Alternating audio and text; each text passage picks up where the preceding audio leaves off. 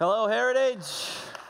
Want to welcome all of you. A shout out to our crew at Bettendorf, those joining us online, and everyone here at Rock Island to week 3 of our Simplify series, a journey where we've been looking at our white hot why. Our white hot why, the reason we exist, the purpose we're created for, the thing that we'd spend our life for. And the reality is that life can be overly complicated and filled to overflowing very quickly if we don't understand our why. We don't understand our why, because our why informs our how, and then that informs our what. And there's a very specific sequence for how we should engage, because our why then shapes our how, which then shapes our what. And if we don't understand our why, then the what's out here get really fuzzy. This takes us back to something we've looked at before as a congregation, that our being leads to our doing, that who we are determines what we do, not the other way around. And when we don't understand our why, then we can get caught up in all the different what's of this world, and life can get overcomplicated pretty quickly.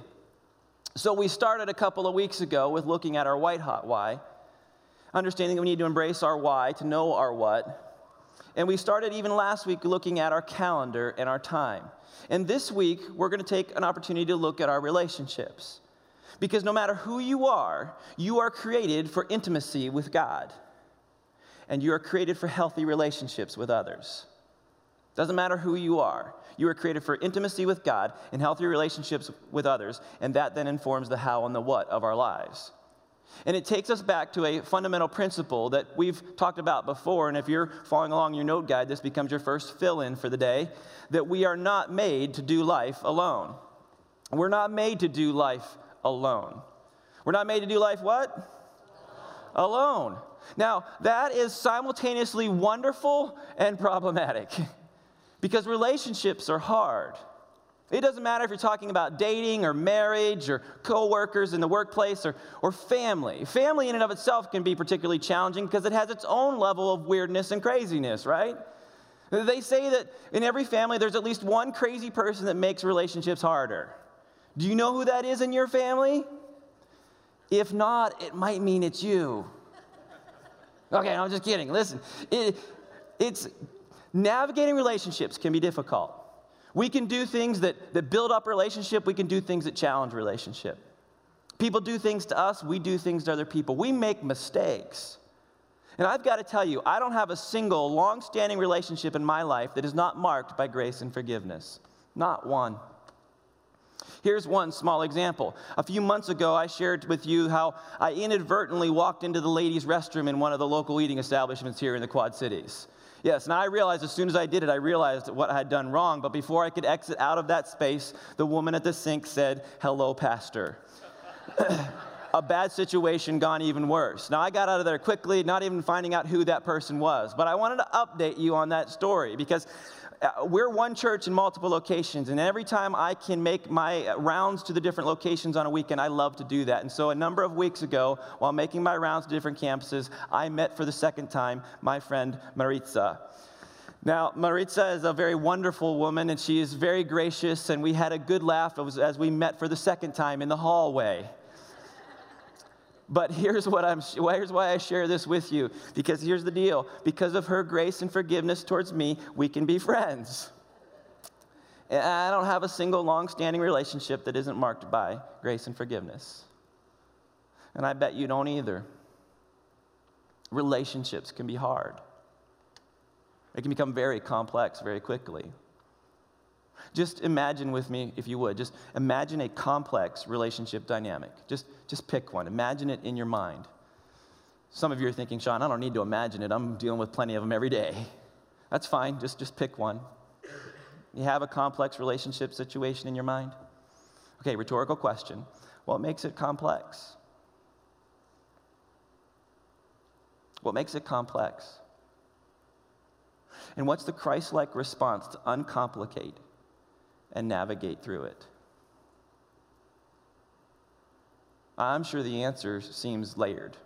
If it isn't layered, it's probably not all that complex of a situation. But regardless of what that relationship dynamic is, regardless of all the nuances in it, I believe that at the core, to simplify that relationship involves an issue of priorities.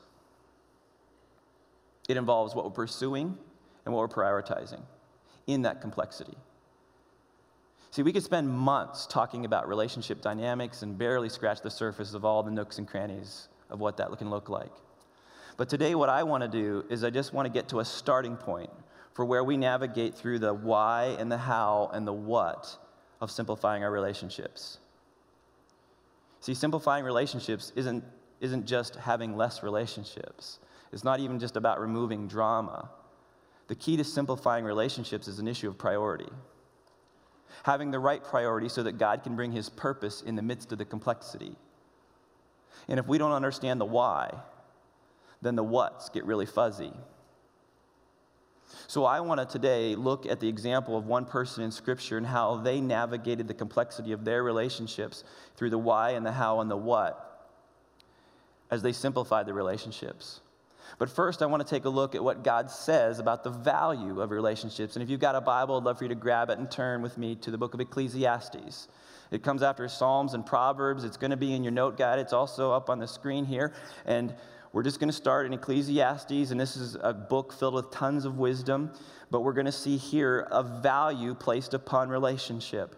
And this is what God has said within his word in the book of Ecclesiastes. He says, 2 are better than 1. Because they have a good return for their labor. If either of them falls down, one can help the other up. But pity the fool who has no one to help him up. Oh, wait, hang on a second. I'm sorry, that was the Mr. T version. I apologize. Let me go back. But pity anyone who falls and has no one to help them up. Also, if 2 lie down together, they will keep warm. But how can one keep warm alone? Though one may be overpowered, 2 can defend themselves. A cord of 3 strands is not quickly broken. Okay, now very clearly in just these few verses, it is once again affirmed that we are not made to do life alone. We're not made to do life alone. In fact, no one succeeds alone. We can see even here in just these few verses that there's assistance and there's support. There's strength and encouragement. There's help. We're not made ultimately to do life alone. Now, I think we tend to think that we can, that we can get by without it because it seems more simple. We think we don't need it. We can actually become people, the kind of people who think we're like we skin our own skunks kind of people, and we don't need the complexity of relationships. But whether we like it or not, we are more together than we are apart. And if Jesus is your Lord, then you will do life in authentic, God-honoring relationships. At your next fill-in, if you're tracking, that followers of Jesus do life in authentic, God-honoring relationships. They will. It's not only if they need to. It's not only when they have to. It's that they actually will. They will engage in that kind of relationship. Now, I don't think it's unreasonable to say that one of the hardest things to do is to establish and develop and maintain God-honoring relationships. It's just hard. We have to work to establish them, and then we have to fight to maintain them. But we're not made to do life alone. And I want to be really clear as we talk about simplifying relationships, that this is not simply about having less relationships. It can be. You may be in a scenario where you need to have less relationships. It's not even just about having less drama, although that would be helpful. What we're really talking about is having a more clear focus and intentionality, and even having healthy boundaries where we have guidelines in the midst of that. Simplifying relationships is about priority in the midst of the complexity. You know, one of the most prominent figures in the Old Testament was a man by the name of David. Scripture calls him a man after God's own heart. And there's tons of information written about David in the Bible. But here's again, the deal is that no one succeeds alone. So not even a great leader like David did. He needed friendship. He would become the second king over a united Israel. But before that would happen, he and his best friend would navigate significant complexity in their relationships. You may know that David's life was not marked by victory upon victory and joy upon joy. He just didn't go around slaying giant after giant after giant. There are many things in David's life that would cause anyone to struggle, to wonder, to even want to quit. But it was David's intimacy with God and his relationship with his best friend that made the difference. Now, one of the ongoing challenges in David's life centered around a man by the name of Saul. It was his interaction with Saul, and Saul was the king at the time. And Saul was that one family member I was talking about earlier, the one crazy one. In fact, David, in a period of time, at one point, he was moving from cave to cave, hiding from Saul, who was just threatening to kill him. And David went to his friend, Jonathan. And Jonathan was actually the son of Saul.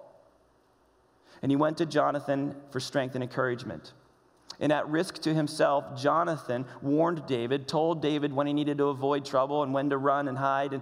And he even spoke well of David to his father, and hoping to reconcile and bring the relationship back together. And it worked for a while, but over a period of time, Saul got fired up again. And once again, Jonathan had to risk his life for his friend. And so David had complexity in his life, but Jonathan had even more. And I want to take a closer look at this. And so again, if you've got your Bible, I'd love for you to turn with me to the book of 1 Samuel. 1 Samuel chapter 18 is kind of where we pick it up. And again, it's in your guide. It's also going to be on the screen here. So this is kind of where their relationship begins to just be uniquely established. After David had finished talking with Saul, Jonathan became one in spirit with David, and he loved him as himself. From that day, Saul kept David with him and did not let him return home to his family. And Jonathan made a covenant with David because he loved him as himself. Jonathan took off the robe he was wearing and gave it to David, along with his tunic and even his sword, his bow, and his belt. Now, there is deep meaning behind those items and the fact that Jonathan gave those to David. He wasn't just sharing his belongings to be kind and polite. There was a deeper symbolism to it that really speaks to the incredible nature of the relationship, that they had a high commitment to God and to each other. In fact, they were so committed that nothing would come between them, not career and not family. They would draw close in testing, and they would be faithful friends to the end. And Jonathan was a loyal friend. But here's the kicker. Jonathan was the heir apparent. He was the prince. He was son of the king. Yet he was helping David succeed. Talk about complexity. I mean, Jonathan's scenario was incredibly complex. Think about it. His dad was king. His best friend was to succeed his father as king, which meant his best friend was in reality usurping Jonathan's role as the rightful successor. His dad had issues. He was kind of crazy. He would throw spears at people trying to kill them. And in the midst of all that complexity, Jonathan needed to simplify his relationships. He needed to simplify his relationships through priority. Now, if we were to jump over and dig into more of what made Jonathan a good friend, if we were to jump into chapter 20 of 1 Samuel, we see that he was available to David. He made himself vulnerable. He put himself in a place to be dependable and responsible. But in the midst of all of that, he won David's loyalty. But we actually see in chapter 23 of 1 Samuel the strength and power of this friendship. Because in the middle of the pursuit of Saul trying to kill David, this is what Jonathan does in 1 Samuel 23. And Saul's son Jonathan went to David at Horesh and helped him find strength in God. This is finding authentic, God-honoring relationship. It's loyalty, it's honesty, it's pursuit, it's accountability. And Jonathan and David had it. Jonathan was there for David when David didn't have anything left to give. It was an awful time for him. He was about ready to just give up on everything, and God used Jonathan. And this right here, this verse 16 of 23, chapter 23, is the last recorded interaction between Jonathan and David. Jonathan and his brothers would go off to be killed by the Philistines at Mount Gilboa in chapter 31. But here's what I want you to understand about the nature of this relationship, even amidst the complexity, that it was Jonathan's ability to simplify his complex relationships that changed everything. He was selfless in his love. His respect for his friend David changed everything. It enabled him to accept a subordinate role to David without resentment or jealousy. And he knew God had chosen David and not him, and he remained a faithful companion to the very end. So the deal is that Jonathan simplified the complexity with priority. He chose to please God, and not just himself, or to please people. It was through priority. Now, I wonder if you have someone who does this in your life, who strengthens you in your faith and in your walk with God. Or maybe you are that someone for somebody else, because followers of Jesus find authentic, God-honoring relationships. Do you have that? Let's do this. You can use your note guide to write this down, or you can just do it in your head. Bettendorf, get in on this too. If you were to make a list of who you would call when you would need help, who would that be? If you just write down the names, like who would you call when you need help? In the middle of the night, when you need a ride, when you need bailed out of jail. Some of you are thinking, if they're a true friend, they'd be in jail with me. Maybe. But who would you call? Who would you call? Who would make that list? Then who would you write down on a list of people who tell you the truth, who are honest with you, who hold you accountable, who you can trust, who love you, who encourage you but correct you? Who would make that list? You know, often we either end up with a list of multiple people where we say, well, in this circumstance, I'd call that person, in this circumstance, I'd call that person, and then this person. And so we have multiple people for different scenarios. Or on the other end of the spectrum, we can have just a very small list with repeating names. Just a very few people that we trust deeply. But the reality is that everyone needs loyal friends who can help them press through the tough times. Jonathan and David had that. And you and I, we need that. We need to have it, and then we need to fight to maintain it. But then we need to work to keep out the stuff that would disrupt it. Dishonesty, duplicity, gossip, things that have no place in a relationship of that kind of intimacy. And Jonathan and David had that kind of relationship, but it took work to get there, and it took proximity. Because if we're going to have the authentic, God-honoring relationships that we're supposed to have, it's going to take a connection, and that connection only comes with proximity. The connection comes with proximity. We can do things in relationship to people, but it really involves an issue of how close we are in connection to them. The awareness and insight to really love people well rarely comes at a distance. To know what interests them, what concerns them, to really empathize fully, it requires proximity. That's true in every relationship. We can see people from afar. We can see dropped shoulders, and we can see head down from afar, but it is up close that we see the face. It's up close that we see the tears. It's up close that we hear the sigh in their voice. And we can think we know people and have meaningful relationship from afar, but it's truly, really up close that we actually do. Relational discernment doesn't come at a distance. It's true in relationship with God. God wants intimacy with us. We talked a bit about that last week. He wants that close proximity and have the intimacy so that we can know him. It's not only with God, it's with other people as well. And that connection comes with proximity. And everyone needs a loyal friend who can help them navigate life, enable us to endure, to fight for it, and draw close to God. As a church family, we talk in terms of living linked when it comes to this concept. We have 3 core values for us as a church. We seek to live loved and live linked and to live sent. And this living linked reality is key to having those authentic, God-honoring relationships. And on your way in today, you probably came across one of these brochures. I want to encourage you to go ahead and grab that and thumb through it and take a look at it. This is not just designed to be a neat list of programmed activities. This is designed to be steps that lead you to a life properly positioned before God as you live linked, that lead to joy and purpose and significance. These are not attractions to please you. These are things to refine you, to position you, to experience all that God has for you. It's not easy to create space and time to engage in meaningful relationship with people, but it is essential. It's the stuff that makes a difference, and we need to live linked. But I just don't want you to hear it from me. I want you to hear it from one of our own. So sit back and take a moment to check this out. My name's Jake. I'm 26 years old. I come from a broken home. When I was 9 years old, my parents separated and later divorced. In grade school and in junior high, I was teased and bullied, so I didn't really have close friends. I got along with other classmates, but I was more of a loner, keeping people at a distance. I guess you could say I was afraid of getting more hurt, rejected, and abandoned. So forming deep, meaningful relationships has always been difficult for me. Hard circumstances the last year, combination of demanding job and caregiving for a parent, has made me realize that I need to plug back into church more and connect with people.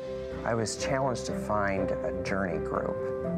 So I connected with a pastor here on staff who pointed me to the Nices, Matt and Terry in Moline. Connecting with them has been so rewarding. It's a group of about 10 people, and we all have different backgrounds, but yet we serve the same God. And so there's just such a neat community, if you will, developing. I've been with the group now a few months. Just love connecting with them. It's so nice to have new friends to do life with. It's been said a true friend accepts you for who you are, but also helps you become who you should be. And that's definitely how I feel about my group. They're definitely, I'm there to support them, they're there to support me, and we're growing in God, going deeper and deeper. And it's just been amazing.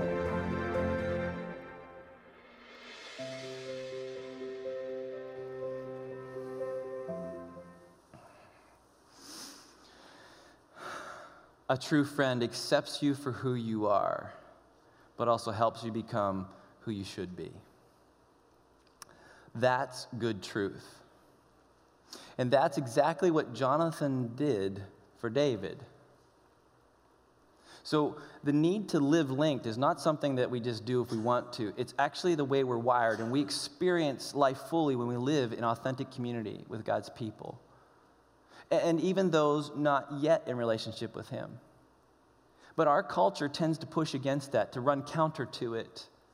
We can seem to be consistently having eating alone is becoming more and more popular in individual meals. We hide in headphones. We may have friends at the work or gym or at a club, but few people do life together in homes. And therefore, we lack something very important. We lack what Will Miller and Glenn Sparks call refrigerator rights in a book by the same title. They talk about how someone with refrigerator rights is so trusted they can walk into your home, open your refrigerator, and help themselves to a sandwich or a drink, and they don't even have to ask. They probably still do, but they don't have to. And they say that few people have this intimacy in each other's lives. And if you're like most people, very few, if any, people have refrigerator rights in your life. And that's not the way you were made. See, most people are too busy to really get to know each other with refrigerator rights. Or we just keep a distance from people because we think it's safer, it's less complicated, we're less vulnerable. But listen, God has created you for intimacy with Him and healthy relationships with others, and you need to push past that. Those refrigerator access rights should be evident in other areas of life. Asking hard questions, giving pushback. We need to develop relationship with people that have refrigerator rights. That's hard. It takes work to get to intimacy, but it's worth it, and it's expected. Here's what the Apostle Paul wrote in a letter to the church in Philippi. He said, therefore, if you have any encouragement from being united with Christ, if any comfort from His love, if any common sharing in the Spirit, if any tenderness and compassion, any smidge of those things, then make my joy complete by being like-minded, having the same love, being one in spirit and of one mind. Do nothing out of selfish ambition or vain conceit. Rather, in humility, value others above yourselves, not looking to your own interests, but each of you to the interests of others. in your relationships with one another, have the same mindset as Christ Jesus. Paul very clearly articulates that this journey ultimately is not about us. We are to be like Jesus, selfless and humble, and our motives matter. We can have people around us, but if our motives are wrong, the situation's tainted. Saul kept David around out of selfish motives, for his gain, his interests, and it became a platform for greater dysfunction. Jonathan did the opposite. He considered others better than himself. And I believe that much of the complexity in our challenging relationships can be traced back to motive, connected back to motive. And Paul reminds us that our motive should be that of Jesus. Because our relationships, these things are developed in moments. We develop relationships and we do things, engage in moments, and have experiences. They're developed in moments, but they are defined by motives.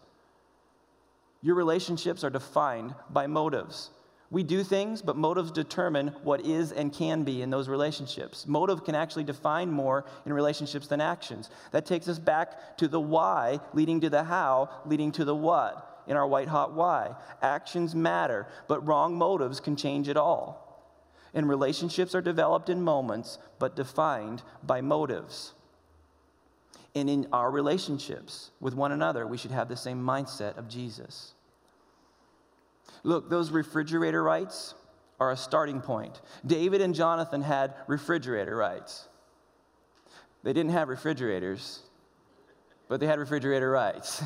They had access to each other's lives that way, that kind of access. And I wonder who you have a Jonathan-type relationship with. I actually wonder who has refrigerator rights in your life. Who have you given that access to? The Bible is filled with admonishments and instructions. We're called to love one another, encourage one another, offer hospitality to one another, be kind to one another. But I think all too often, we're more in a process of tolerating one another or ignoring one another. We're in a culture that's increasingly independent, financially, professionally, relationally. And we often hold those who need no one else on a pedestal. But we're made to be interdependent. Paul wrote this in 1 Corinthians. He said, the body is a unit, though it is made up of many parts, and though all its parts are many, they form one body. So it is with Christ. We are made to be interdependent. But many people fail to realize that to be independent is actually to be blatantly non-Christian, un-Christ-like. Craig Groeschel says this. He's a pastor. He says, many people pursue a goal that is opposed to God's plan.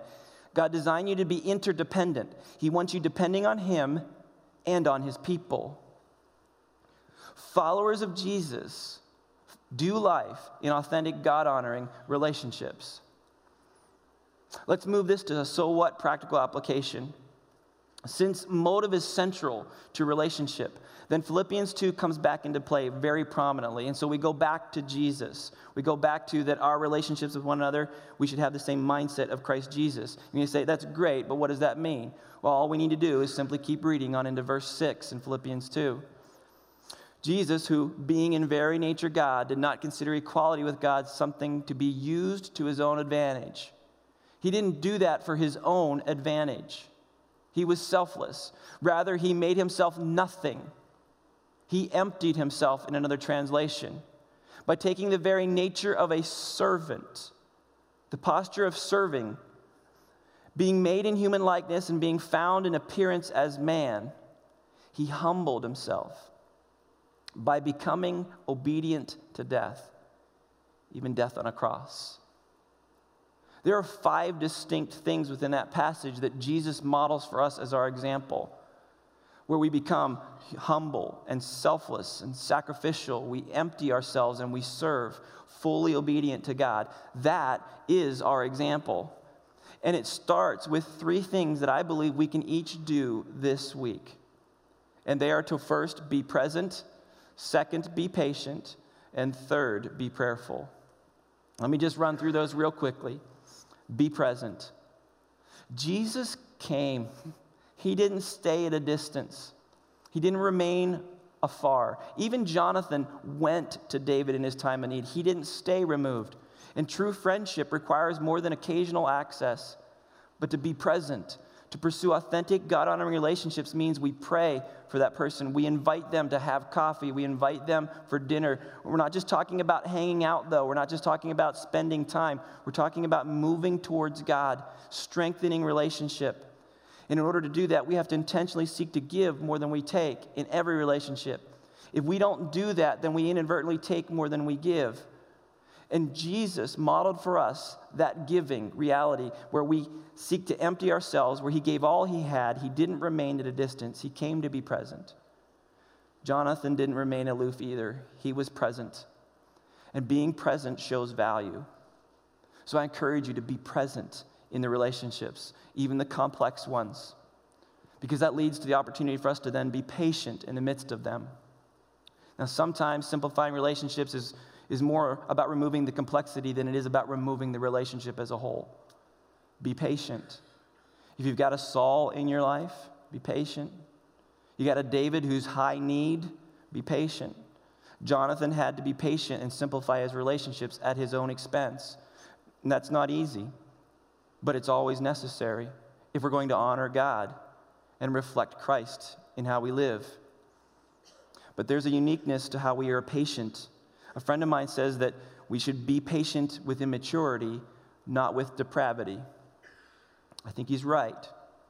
We can be patient with that immaturity, with the mistakes. Maritza was patient with me when I entered in the wrong place. But when it comes to the issue of depravity, it's a different story. And not every relationship we can have is one we should have. We have to pray to know the difference. To know the difference between what is ungodly and uncomfortable. There's a difference between things that are just ungodly and things that are simply uncomfortable. Jesus had to endure uncomfortability. Jesus experienced great discomfort, but he was never disobedient. Relationships can have discomfort, but they should never have disobedience. And so we need to be prayerful in understanding the nature of the complexity. We need to say no to those relationships that are harmful, that are ungodly, that are draining beyond the measure they should be. Boundaries can help navigate that, and they're good. Not all relationships are good and godly or have an eternal ripple. That's the measuring stick. If they're not godly, if they don't have an eternal ripple, we probably need to step out. But we need to pray to know the difference. So as we are present and we are patient, that being prayerful becomes a key factor, because it gives us the requisite wisdom that we need to hear God and to hear his Holy Spirit in the midst of the complexity. Be present, be patient, and be prayerful. Jonathan had to simplify his relationships. That could not have been easy, not have been easy at all. He had to set boundaries with his dad that weren't self-serving. If they were self-serving, it would have been to position him to be king. He did it in a manner that wasn't disrespectful. He honored his father as ruling king. But he chose very intentionally to simplify the complexity of his relationships by priority. He was selfless.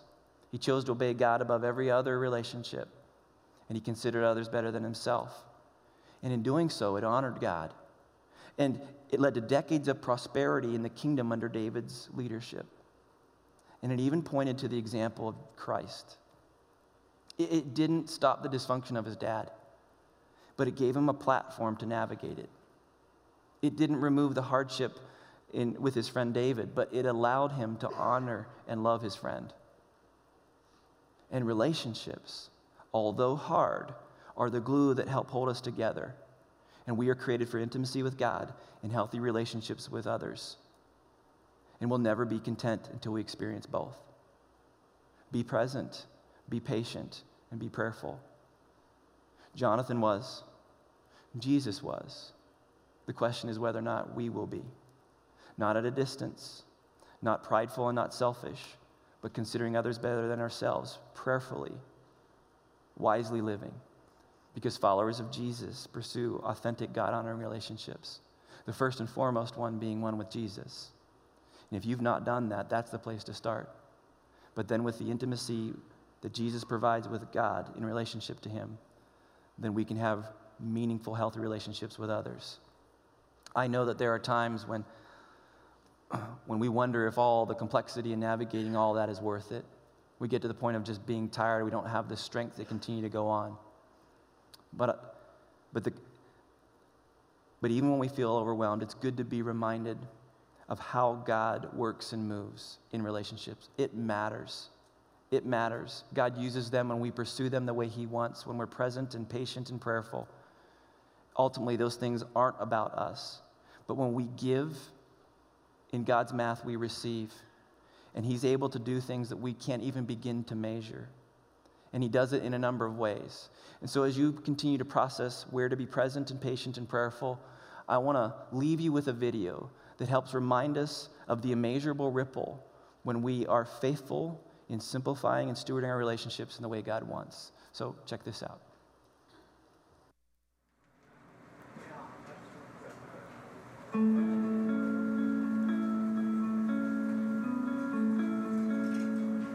This is Nate. Nate became a Christ follower 2 weeks ago and is still a bit giddy about it, though he's trying not to do cartwheels in public. Nate became a believer partly because of Kim. Yet oddly enough, Kim and Nate have never met. How is this possible? Well, let's take a look. Kim loved Jesus from an early age, and in college she had a huge impact on her friends. While most of her peers used their college years to, well, experiment, Kim didn't. She remained committed to her faith, and it showed. It especially showed to Lisa, her roommate, who confessed to Kim that she wanted whatever it was that made Kim so strong. Kim shared her faith with Lisa, and Lisa believed. Years later, at Lisa's first real job, she met Thomas. Thomas was hit by a drunk driver when he was 13 and still carried a lot of anger and bitterness. Thomas and Lisa became friends, and it wasn't long before he started going to church with Lisa and her husband. After a lot of studying and searching, Thomas gave his life to Christ. Fast forward a few years. Thomas became a public speaker and was often asked to speak at large events. See, when he became a believer, Thomas developed a new perspective on life. He stopped resenting what had been taken from him and started being thankful for the second chance he had been given. On one particular day, Thomas shared about overcoming hardship and what it means to choose joy. He was so passionate that a number of people were inspired to share a link to his video. The video of Thomas inspired James, too. And if anyone needed inspiration, it was him. James had a ton of issues. He spent most of his life as a passive husband, an absent father, and a horrible friend. That said, no one disliked him more than he disliked himself. But everything changed the night he happened to watch Thomas online. Something clicked and he knew what he had to do. He surrendered his miserable life to someone greater, and he was forever changed. James fought hard to make up for the lost years with his family. And he also began working with young men who were in danger of throwing their lives away. One of those men was Nate. Nate didn't really know his own dad, and he had no real direction in life, ultimately bouncing from one bad decision to another. Because of that, he often found himself in trouble with the law. No one had ever showed him what it looked like to be a real man. That is, until he met James. James became the first father figure Nate ever had. He learned about honesty, self-control, humility, and integrity, and where those traits come from. 2 months later, Nate publicly declared his belief in Christ, and of course, James was there. Now you can see the connection. Nate was impacted by James, who was influenced by Thomas. Thomas saw an uncommon joy in Lisa, who learned of Jesus from Kim. Kim's relationship with God eventually led to Nate's. Funny how these two people have never met and never will.